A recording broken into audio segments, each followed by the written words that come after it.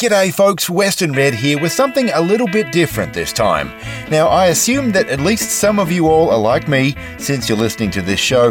Of course, we love country music, traditional country music, even further than that. But if you are a little bit like me, you are drawn to the stuff that hasn't been thrashed on the radio. Some stuff a little more obscure, and maybe if you're really like me, you just love a sensationally researched book or publication on your favorite country artist, maybe one you didn't know existed, with great pics of the labels, promo pics or further memorabilia, and of course a complete as possible discography with session info as well. Much like you might find in a Bear Family box set, for example.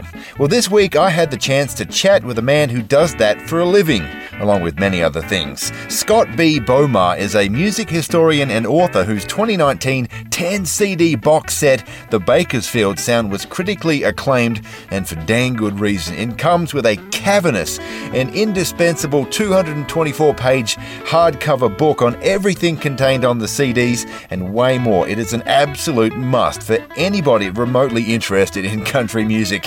And Scott B. Bomar is now back as part of a new release that he's been working on, scheduled for release on January 20th of 2023. It's called I Can Almost See Houston, The Complete Howdy Glen, coming out on Omnivore Records, in which we will be featuring here on the show in a little bit. But before I put the audio episode out into the world and really get stuck into the story of Howdy Glen, the black country music singing fireman from Inglewood, California, Scott B. Bomar was nice enough to let me pick his brain about everything to do with this magnificent project, a subject and a conversation that I found fascinating. Here it is, unedited, and I hope that you find some interesting listening contained in the next hour's worth of glorious country music nerdity. Take a listen.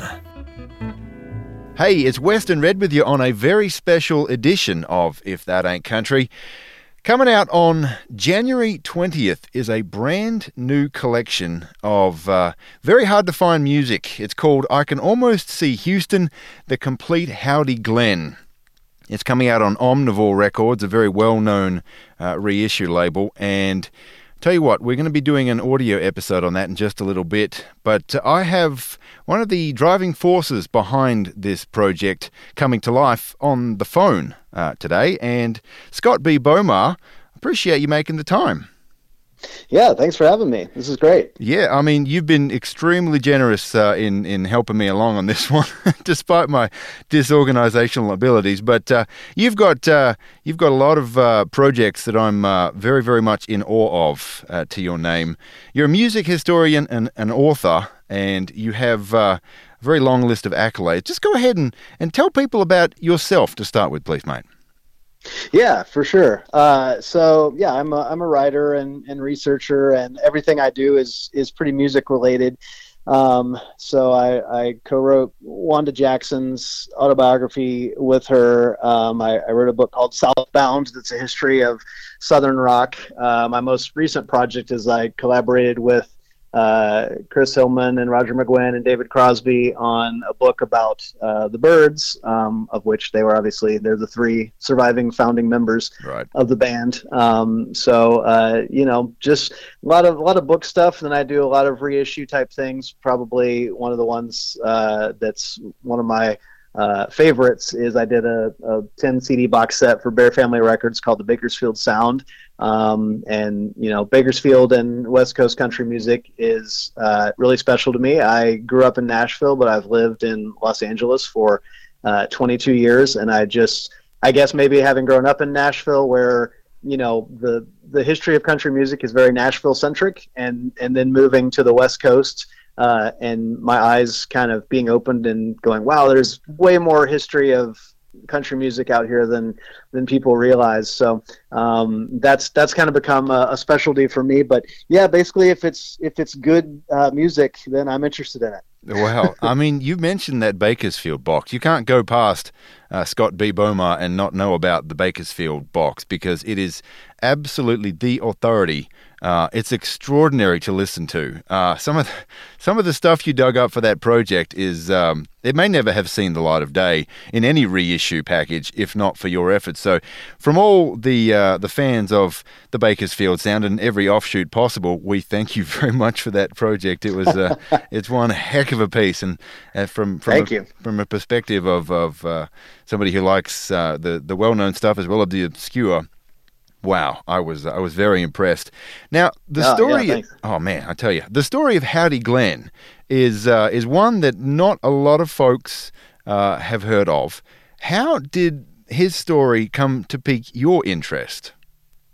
Well, it's funny. It actually ties into the Bakersfield Sound research that I was doing and continue to do. I'm currently writing a book on the history of the Bakersfield Sound.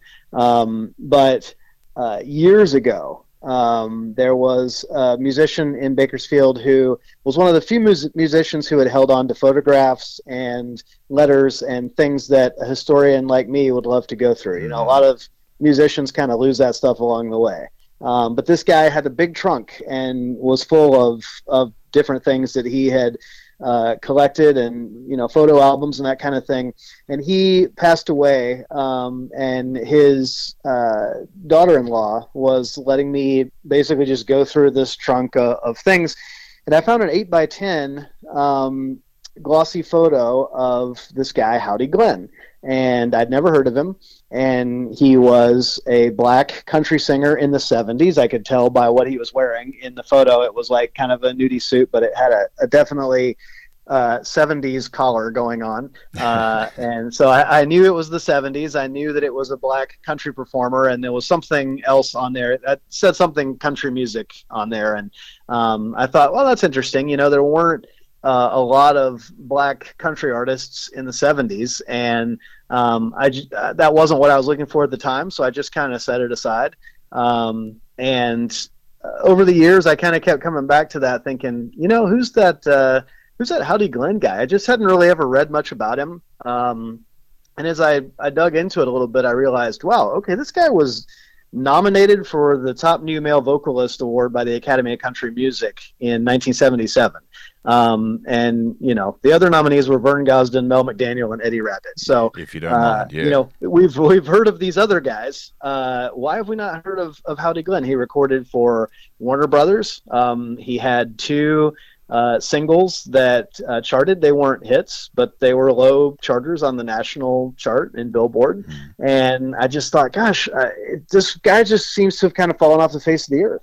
And I would think about him from time to time and do a little research. And, you know, at some point I really got into looking into trying to figure out the story, figure out who he was and what he was all about. And I discovered that he was a firefighter in Inglewood, California, which is where I live, Inglewood, California. There you go. And I thought, wow, okay, that's a funny coincidence. And I just went online trying to find anything I could find about him. And actually, that's when I kind of ran into you online, because I discovered that you'd been doing some digging and trying to find out about this guy somewhere along the way. And gosh, it's probably been a year or more since you and I first connected on the phone, just kind of comparing notes, like, hey, we both are interested in this guy. Do you know anything else about him? And yeah, I remember us having that talk and just trying to sort of go like, what are the scraps of clues that we have between us? But I was ultimately able to connect with his daughter, who lives in Detroit, and his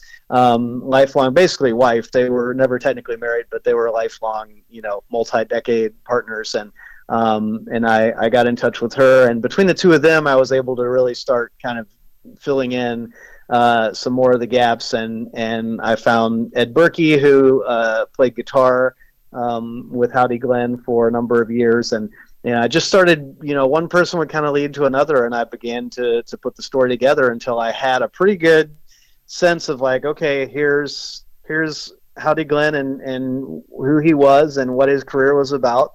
And, you know, from there, I just sort of had a passion of like, we got to get this music's never been released digitally, and people don't know his story. And, you know, let's try to start getting that story out there. Well, yes, sir. I mean, and you touched on us getting connected. I'm just going to backtrack very slightly and give a big old shout out to Mike Trutenich, who is a listener to the If That Ain't Country podcast. He lives out there in California. I'm trying to rack my brains. I believe it was about 2 or maybe 3 years ago. He had emailed me, love the show. Awesome. Thanks for the kind words, Mike. He goes, well, there's this fella I remember hearing back on the radio back in the 70s or something to that effect. His name was Howdy Glenn. He's a black firefighter from Inglewood. That's all the information he gave me. Maybe you can do an episode on him. And I didn't know anything because there's no information out there except what's going to be on this wonderful complete Howdy Glenn CD when it comes out here in just a little bit. And so I looked at it. I managed to find a copy of his one LP, I Can Almost See Houston from Here, online. Yeah. It actually had ended. I had to message the seller on eBay and say, hey, can you relist this? But I bought the copy and tracked down a little bit about him. I think I did manage to find some of his relatives, perhaps a daughter or a son or something like that on Facebook. And the brother of one of the songwriters he liked to cut songs on, Chuck Willis, who's now passed on, I believe. Right. Ray Willis being one of his big draws for that LP amongst other singles. And then I think I Googled it and on Facebook I found you were posting about it or something to that effect, and that's how we got connected. It's a fascinating story. How do you get started on a project like this? Well, the first thing is there going to be somebody who wants to put this out? That's a good question. That's always kind of the starting point. So I had reached out to my friend Cheryl Pawelski, who owns Omnivore Recordings, and kind of pitched her on this, and she just thought the same thing that we thought of. Wow, that's fascinating. And she said, let me look into it a little bit, and we got to figure out, who owns these recordings. And of course, Warner Brothers owned the recordings to, for a lot of his stuff. The LP you mentioned, I Can Almost See Houston, was an independent release that he did, and then his other recordings were all on Warner Brothers. So we had to go through the whole thing of, would Warner Brothers allow us to license these recordings to put out, because if we want this to be his complete recordings, we need the Warner Brothers stuff.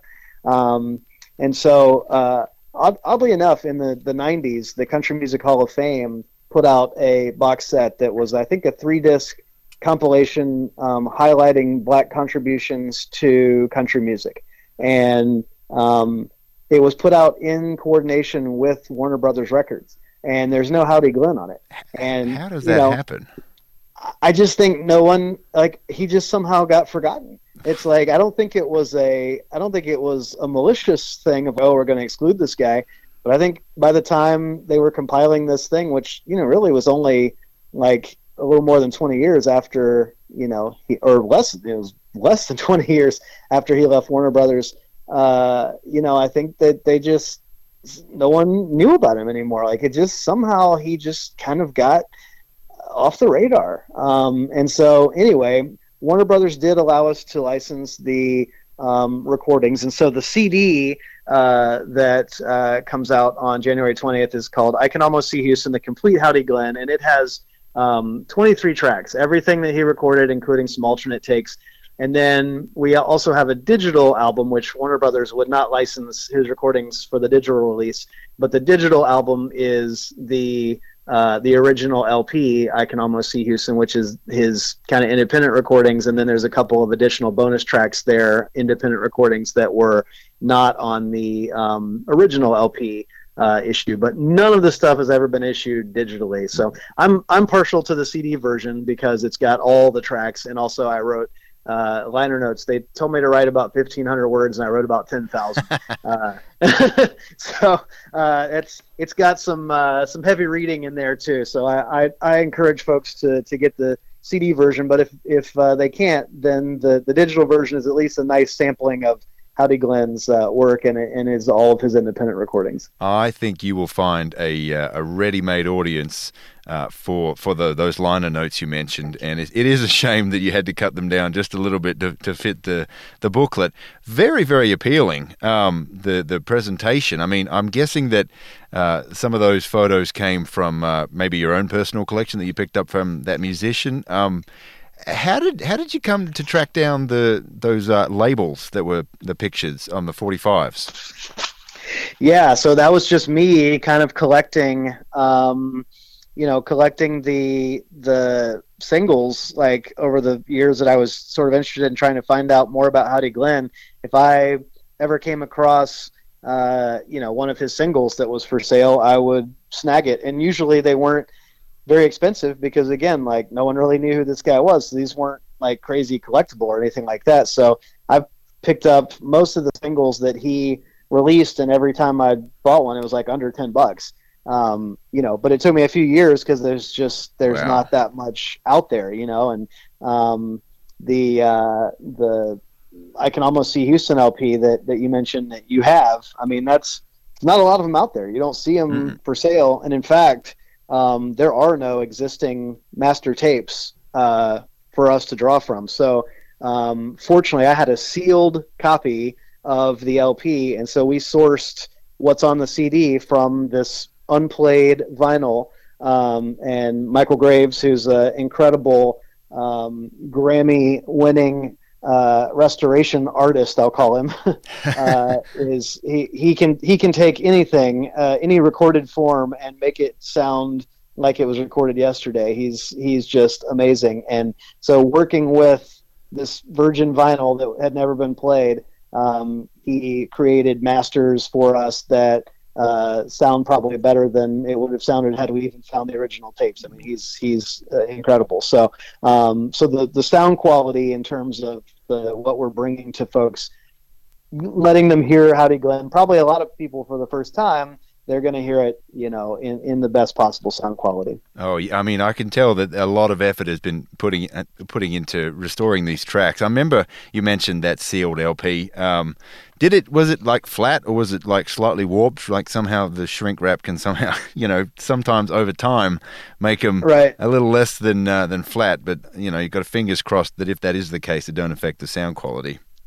Yeah, if it was warped at all, I couldn't tell to the naked eye. Now Michael would definitely know, and if it was warped, he has his secret voodoo magic ways of getting it all straightened out. So whatever he did, I hope that I gave him the best possible source. But either way, he came out with something that sounds fabulous. Well, he did a magnificent job. And I mean, how did you come by these 45s and this particular LP? Are we talking eBay, Discogs, antique malls, flea markets? Did they even have them in California?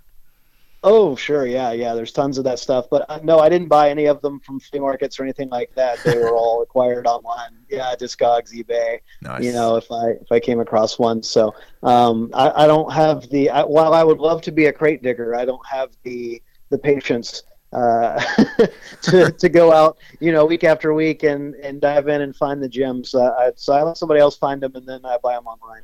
Well, that is perfectly okay. Truth be told, I do most of my crate digging with two kids from my chair these days. It's just the way it goes sometimes in our situation. But so you mentioned you need to suss out the viability of a project like this, and you've got Omnivore on board. Then you need to go, get some people to talk to. I'm assuming, there's not a lot of printed information out there about him, and with somebody like Howdy Glenn, by the time the interest has started on your end, he's already passed on in 2012, if I'm not mistaken.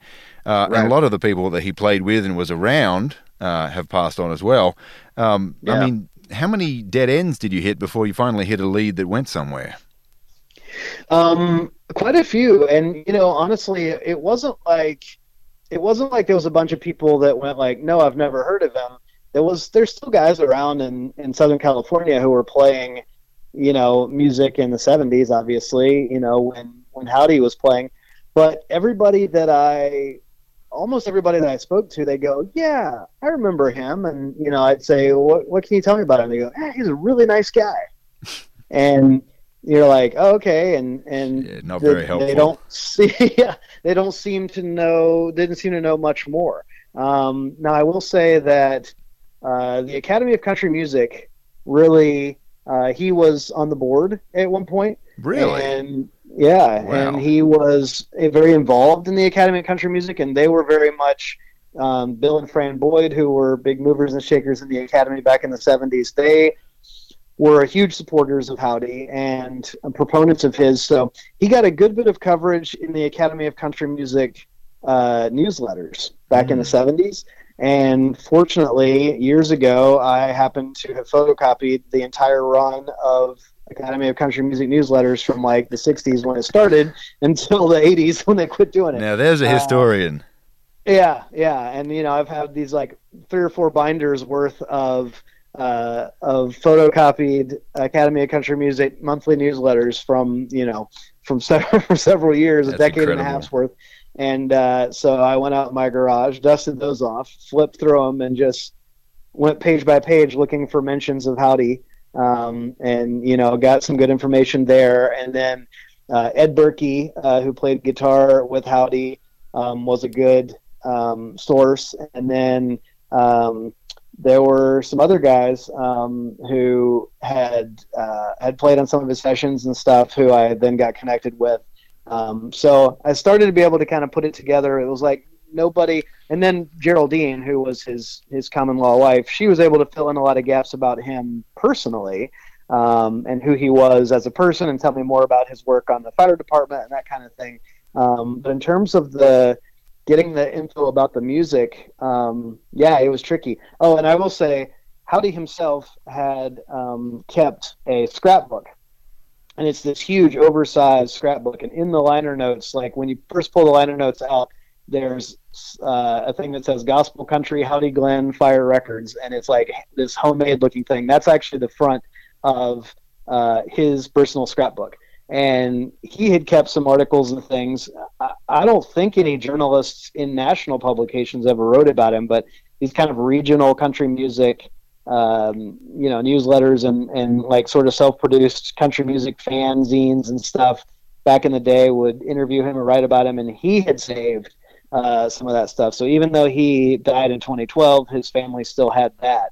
So that wound up being a good source because, I would have never found some of these like small little publications, where he had fortunately kept some of the coverage about him. So yeah, it was just like, it was a slow building process of, I snag a factoid, snag an article, snag a photo, get this little thing here and there over several years until finally it was like, okay, I think I know enough about this guy to sort of put forth his story, insofar as I know it and understand it. Now there might be somebody who sees this and becomes aware of it and has more information and more source material, which I always welcome. I always think with these kind of projects, like, I'm not positing myself as the expert who knows everything.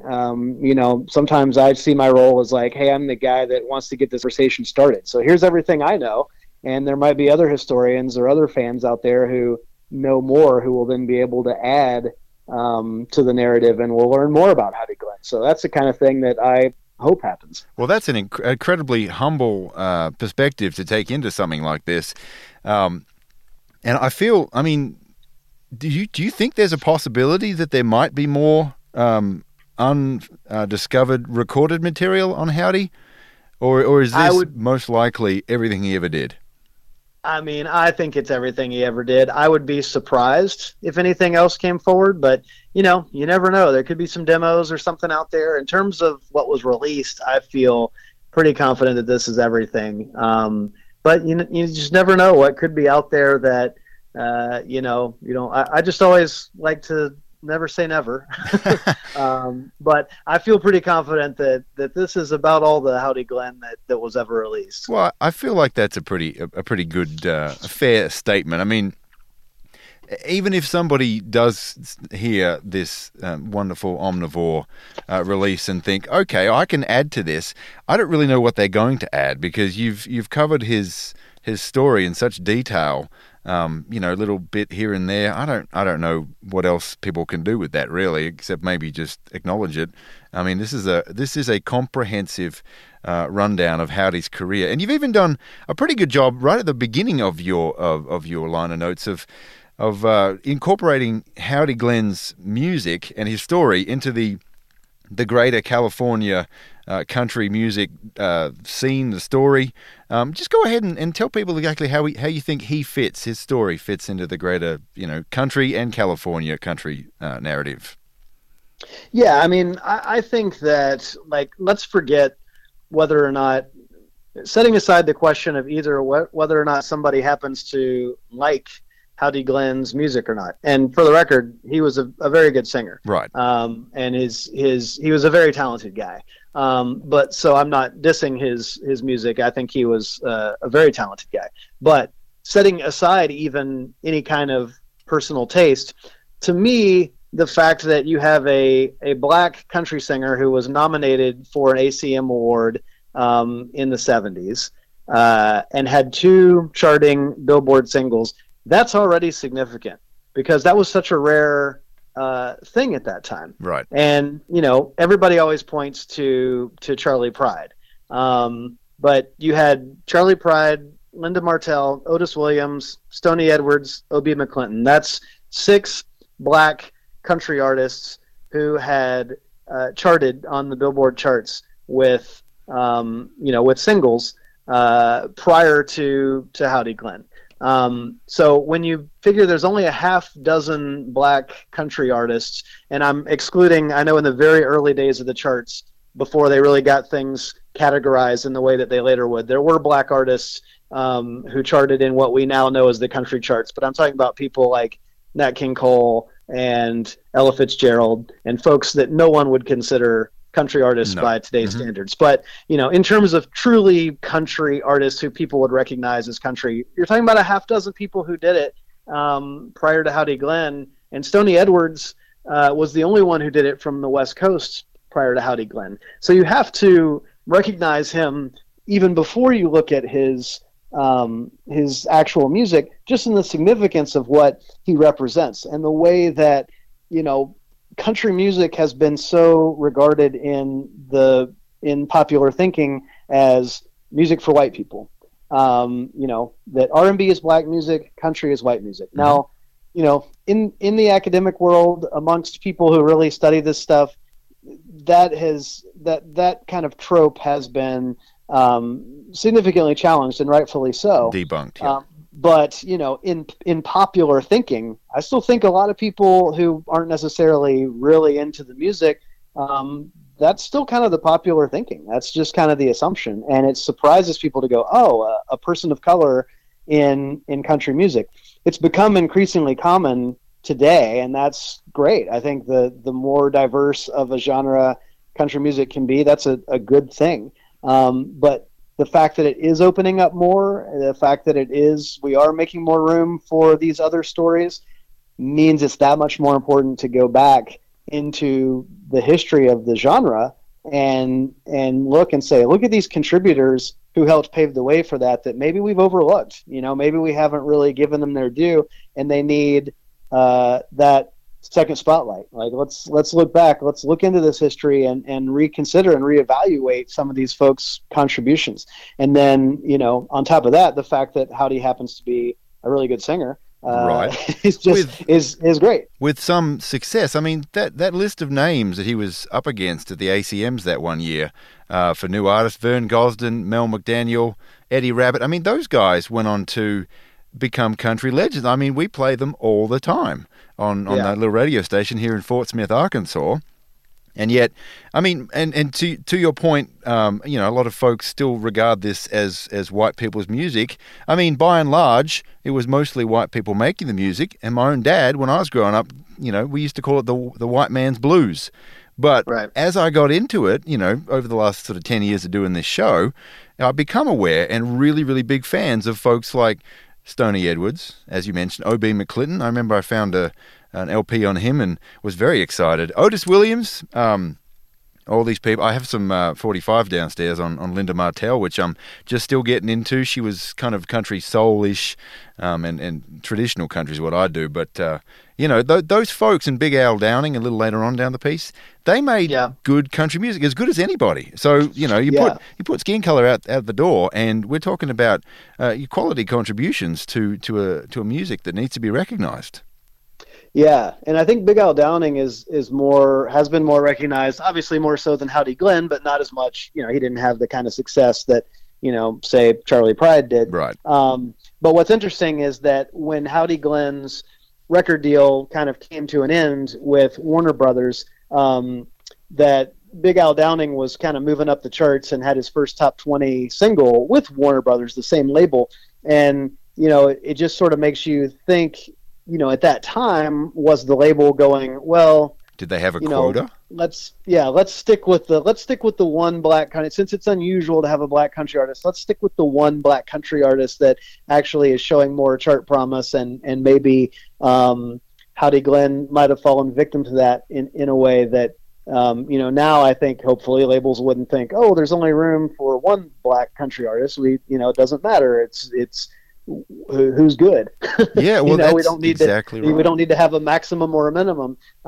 So yeah, I think there's a chance that could have played into things. It's a complicated story, and I think there's a huge racial component to Howdy's story, and maybe why he's been a bit forgotten. But there's other factors too that are complex, and why it never happened for him. I don't think can be blamed on race alone. But it's certainly a factor. Well, it's funny you mentioned that, because he did get airplay in other parts of the country. I noticed in your liner notes you mentioned him, or Geraldine mentioned to you, that he went down to Texas at least once. Didn't have a whole lot of trouble with racism. Maybe here and there, but nothing that you noted particularly in your liner notes. Why do you think that was in his case, based on what you've come to know about him?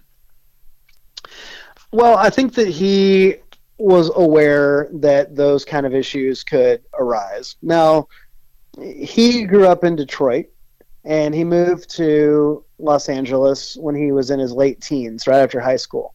And so he never lived in the South. But certainly racial tensions were not limited to the South. The South kind of is, gets a lot of the focus because that's where a lot of the civil rights movement stuff happened. But there was certainly racial tensions throughout the country. But he was aware of that. He was a firefighter on a primarily white, fire department, and he would go out to the country bars with these other firefighters or whatever. He was aware of the racial component, but he also was determined to not let that deter him. And so, Geraldine would talk about, somebody might make a comment here or there, but it would be handled quickly. And I think that he, as an entertainer, knew how to just basically go up on the stage and be like, all right, if you're going to look down on me for being a black country singer, then I'm going to go up there and give the best country show you've ever seen. And I think that he just kind of relied on his talent, and he was the kind of singer that really knew how to do some great vocal tricks and that type of thing in a live show. He was an entertainer in the true sense of the word. He wanted to capture the audience and grab a hold of them and give them the best show they'd ever seen. So I think that's how he sort of combated some of the more casual racism, and he earned respect, in those circles. And so people didn't really, there wasn't a lot of prejudice that he encountered by Geraldine's account and by some of the other musicians' account, other than very rarely in the clubs. And I think maybe where more of the resistance came from for him was more in kind of the structural systems of the business, the corporate level. The corporate level, exactly right. So it seems he didn't that the racism he faced was very much more institutional than it was casual, if that makes sense. So yeah, but I think it was really his talent that sort of shut people up if they wanted to make smart comments or whatever in some club. As soon as he started singing, it was like, okay. Yeah, I mean, he's got a very full-throated delivery, as you noted in your liner notes. He really gets around those lyrics in a way that I can't remember having heard any singer do. Once you hear Howdy Glenn, you know it's Howdy Glenn, and you won't forget that. I mean, and not to mention, I mean, he's already an underdog, quote unquote, from having been a black country singer, but he's also a firefighter moonlighting as a country singer. I mean, the good guy fireman, going out to selflessly save other people and, bring home a meager paycheck for all the danger he puts him in. Do you think that adds to his appeal, his story? Well, certainly. I mean, he was a likable guy. Everyone described him as very friendly, very upbeat, very positive. He's this big, strong firefighter guy. Everybody loves a firefighter. I mean, that's like the one thing that all Americans agree on is we all think firefighters are great. Ain't that the truth? Ain't that the truth? They're firefighters are heroes. He was a good-looking guy. Like he was just a likable presence in every respect when you consider good looks, talent, great personality, and having this job that makes somebody kind of a default hero. He's kind of got it all in that regard. Yeah, I mean, you've nailed it. That's kind of the in that got me. I mean, yeah, black country singer, that's something that's unusual in the common conception. But when I found out he's a firefighter, that made me want to go digging more because that just adds an extra level of intrigue, which you just don't get from your average country singer looking to make it up the charts there. Yeah, and what's interesting to me is that that when Warner Brothers signed him, and they put out like the initial ads in the trade magazines like Billboard and Cashbox and everything, they positioned him as the singing fireman. That was what they called him. So they had these ads that were like announcing Howdy Glenn, the singing fireman, and there's a picture of him in his full-on like fire uniform holding an axe, and then they had a tagline on there that said, "Warner Country is smoking." Oh, so gosh. They really were they were hooked onto the firefighter angle for sure. Just like you and me. I don't know, where they got. The singing sheriff, of course, is Theron Young. The singing fisherman was Johnny Horton. The singing brakeman was Jimmy Rogers. I didn't think about that, but this is something that's been going on quite a while now. Yeah. There's a grand tradition in country music of the singing insert occupation here. Yeah, that's very true, mate. You talked about you managed to track down 3 individuals in particular that was super helpful. Howdy's daughter, Geraldine, his common law wife, and Ed Berkey, guitarist for a long time with Howdy. Can you just tell us how do you go about finding these people? I mean, it's not just as easy as looking at a phone book anymore. No, it's not. Some diligence, patience, and light internet stalking. Wow, I'm going to leave it at that. That's a good summary. We actually just did an episode a couple of weeks ago on Gene Davis, who was the house act or the band leader at the Palomino Club from about 58 through 66. I did notice that Howdy was a pretty regular presence at the Palomino for the talent shows that they had running there. Just go ahead and tell us about that if you could. Yeah, a lot of these clubs back in those days would have these talent nights, which was essentially like anybody could get up and perform, but they were competitions. So the people who weren't any good kind of got weeded out, pretty quickly. And Howdy went and entered, and that was actually how he started. When he first sang publicly, was at a country bar here in Inglewood, and he went out with his buddies, and they were having a talent competition that night. And his buddies just kind of goaded him into like, hey, you should get up there and do it. So he did, and he sang "Old Dogs, Children, and Watermelon Wine" by Tom T. Hall, and that kind of became his go-to song that he would use for these competitions. So he would make the rounds of all the Southern California clubs that had talent nights and competitions and kind of work his way up the ranks because he was a good singer. So he would win, and then he'd get to come back the next week to compete in the finals or semifinals or whatever they had. And it's kind of a thing that I guess has died out over the years. You don't really have that kind of culture of the talent contest in the country bars anymore. But back then, that was the way to kind of get in. I think I think they still do that, like in the comedy world. They'll have open mic night at a comedy club, and then that might be somebody's first opportunity to get on stage, and that's their in. And if they're good, then they might get noticed and they get to go to the next one. And that was his. Those were the building blocks of his early career. That's how he got in front of audiences. That's how he practiced being an entertainer. And the fact that he kept winning these meant that he kept getting to go on to to this one and that one and get more exposure. And then there was a whole series at the Palomino Club. It was the Truckmaster School of Trucking did this contest in coordination with KLAC, which was a country radio station here in LA. This is back in like 74. And they were sponsoring this talent contest with the promise that, whoever won would get to perform at the big Truckers Jamboree at the Hollywood Palladium. And Howdy won. So he got to go perform at the Palladium on the bill with Freddie Hart and Red Simpson and Dave Dudley. And, that was a big night for him because it was a huge exposure. And so it was really the talent competitions that allowed him to kind of build his local reputation. Yeah, quote, best night of my life. I think he had told somebody back in the 70s for that show at the Palladium. Sponsored, I believe, by KLAC, home of the Interstate Truckin' Show. Larry Scott, big fan right here in my boots. But I tell you what, his story is so appealing. I'm really happy to see everything coming to light here. You've done a fantastic job on putting this together. This might be putting you in a bit of a tough spot, but do you have a favorite track from what all you've unearthed? I do. I have a couple of favorites. I actually really like I Can Almost See Houston, which was his first single and then obviously became the title track for his LP. And that's that's the song that is the title for this whole compilation. There is this really high soprano background vocal on it that has not aged well. I wish I could go into the original tapes and take off the background vocal. But other than that, I think it's a fantastic recording, and that's one of my favorites. Another one is a song called Tucson, which he recorded, I think, at his final Warner Brothers session, and they never released it.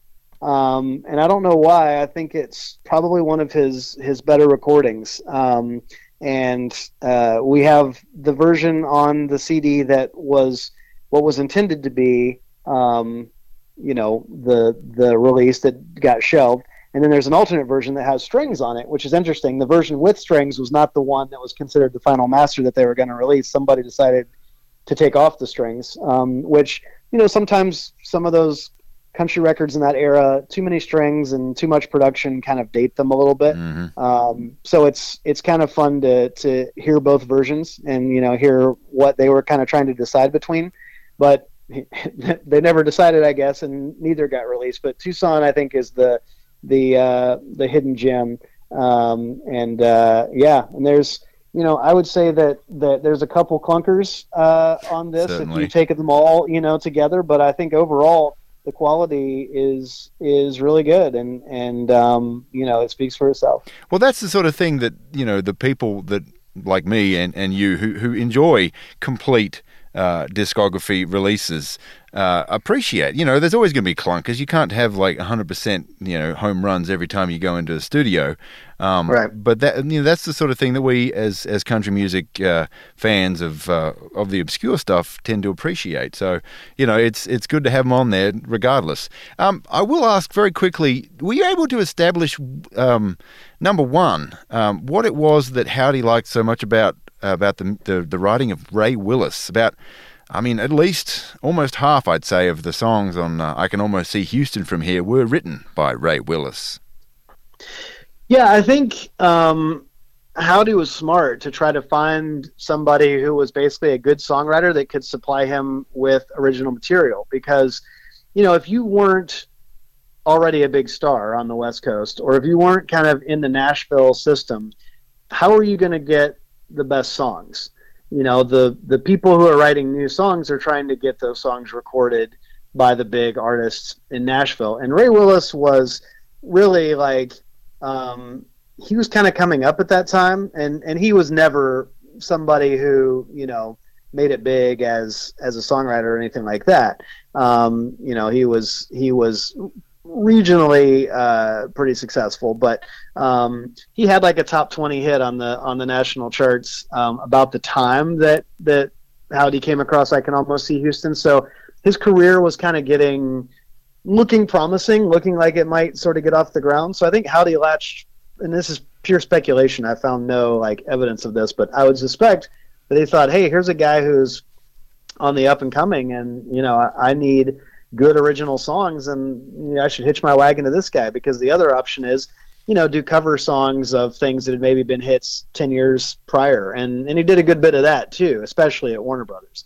And I think, funny enough, the Warner Brothers, which is the more big budget stuff, the songs don't tend to be as strong as his independent stuff, where he was relying on Ray Willis. I 100% agree with that. Yeah. So I think one of his frustrations is that Warner Brothers wasn't letting him pick the songs or have input on the arrangement, and he felt a little like, he'd been recording these independent releases and having a lot more say in what the songs were and how they were put together, and suddenly that was, taken away from him, and that might be a bit of racially motivated paternalism, or it might just be record label paternalism. I don't know, what all the factors were in that, but the quality of the songs, even though his performances are good, the quality of the songs is not as high. So there's something to be said for the material in the independent recordings, in general. And there's exceptions, to both that. There's some real highlights in the Warner Brothers stuff, and a clunker or two and the independent things. But generally speaking, I think he just thought like, well, I need to not just rely on retreading songs that have already been hits a decade prior. I need to come up with some stuff that's good and original, and it's hard to get good original stuff when the writers who are writing it are trying to pitch them to the bigger artists. Absolutely. Brings me to another question I had raised in reading about Howdy. Was he much of a writer himself? Nothing on this collection was actually penned by him his own hand. Yeah, I don't think so. I found a couple of references, to people mentioning like Howdy writing songs, but I don't think he ever recorded anything that he wrote. So to this day, I've never heard an original Howdy Glenn song. So maybe he was kind of messing around, trying his hand at writing some original material, but if he did, I've never heard any of it, and he never released any of it. Well, fair enough. Does the proximity of Howdy's story to your own location? I mean, you're in Inglewood at least part of the time. Did that have any appeal? I mean, you could possibly walk down the street and find some of these places that Howdy was, working at, fire station, a club, I don't know. Yeah, I think that, when I think about the fact that, I saw this 8x10 of an artist kind of randomly and just sort of put it on the back burner of my mind, to then finding out, this guy was a Southern California country artist, which is already something that has great interest for me. And then, he was on the fire department of the city of Inglewood that I live in. And, for folks that don't know, Inglewood is it's its own independent city within LA, and of course LA is a city, but LA County encompasses all kinds of Burbank, Culver City, Inglewood, all kinds of different cities that are considered part of the greater LA area. But it's not like Inglewood's a huge metropolis or anything. So just the fact that he happened to be from the same place where I live, it's just kind of cool, and it just kind of gave me that sense of, I'm glad I happen to be the guy who has the passion to tell this story, because here I am, in occupying some of the same areas that he did, and so that's just kind of neat. I don't know that it necessarily gave me any grand insights or any, leg up in terms of research, but it feels cool. It just feels like sort of meant to be, like, maybe Howdy's spirit is looking down and chose me to get the ball rolling on telling his story. I don't know, but it's just cool. It's kind of cool. I totally agree. Maybe you walk down the same sidewalk that Howdy did with an axe over his shoulder on the way to the fire station. I don't know. Right. I'm just spitballing here. I noticed you've you mentioned a feeling of satisfaction at the end of a project like this. What is the most satisfying part of sitting back and seeing this released to the world? I think I get a lot of satisfaction from writing historical stuff about, maybe things that people aren't as aware of as I wish they were.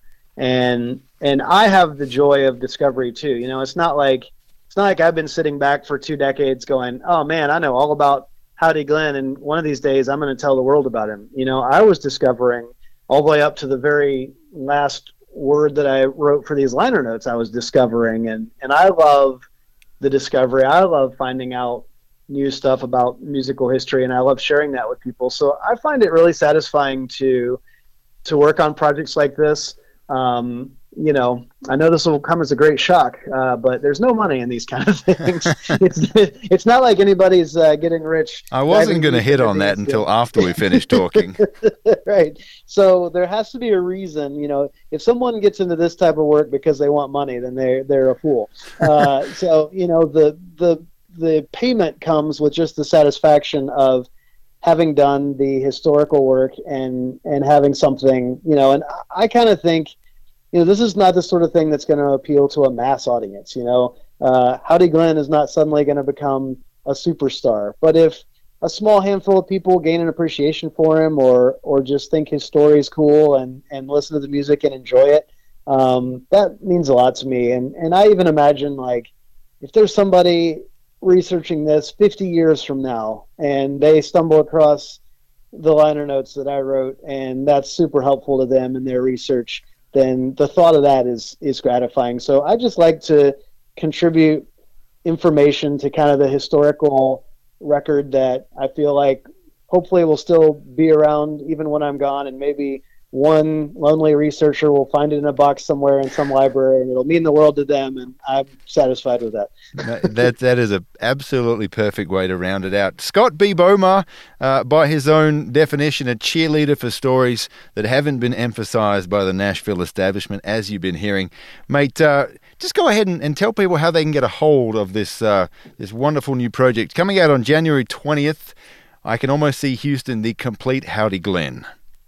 Yeah, so the digital version, which I mentioned, only has the independent recordings, can be found on Spotify or Apple or wherever folks get their music digitally. The CD version should be available anywhere that CDs are sold, so check with your local record store if you're fortunate enough to have one of those. If they don't have it in stock, they can order it, or you can always get it on Amazon or wherever you buy your music online. And you can also find out more about it at scottbbomar.com, which is my personal website. And I hope folks will take the time to go and get this, because I think it's highly worthwhile. I absolutely agree. And anybody who is listening to this and who's a fan of traditional country music and classic country music as a whole, I always like to say that it is worth supporting. Projects like this, they don't happen for nothing. And to support it is to make sure that this sort of thing keeps on happening. Whoever is going to be uncovered next or profiled next or put in a box set next, this is the sort of thing we need to get behind. Scott B. Bomar, a driving force behind I Can Almost See Houston, the complete Howdy Glen, music historian, author. Scott, it's been a pleasure. Thank you very much for your time. Thank you so much. I really appreciate it. Well, there it was, my chat with music historian and author Scott B. Bomar, whose magnificent new project on Howdy Glen, entitled I Can Almost See Houston, the complete Howdy Glen, is scheduled for release on January 20th, 2023 on Omnivore Records. Here at If That Ain't Country, we will be doing a full feature on it, but I wanted to wet your taste buds, as it were, with this chat first. I hope you enjoyed it, and I hope that you'll tune in for the full episode on Howdy Glen, the black singing fireman from Inglewood, California.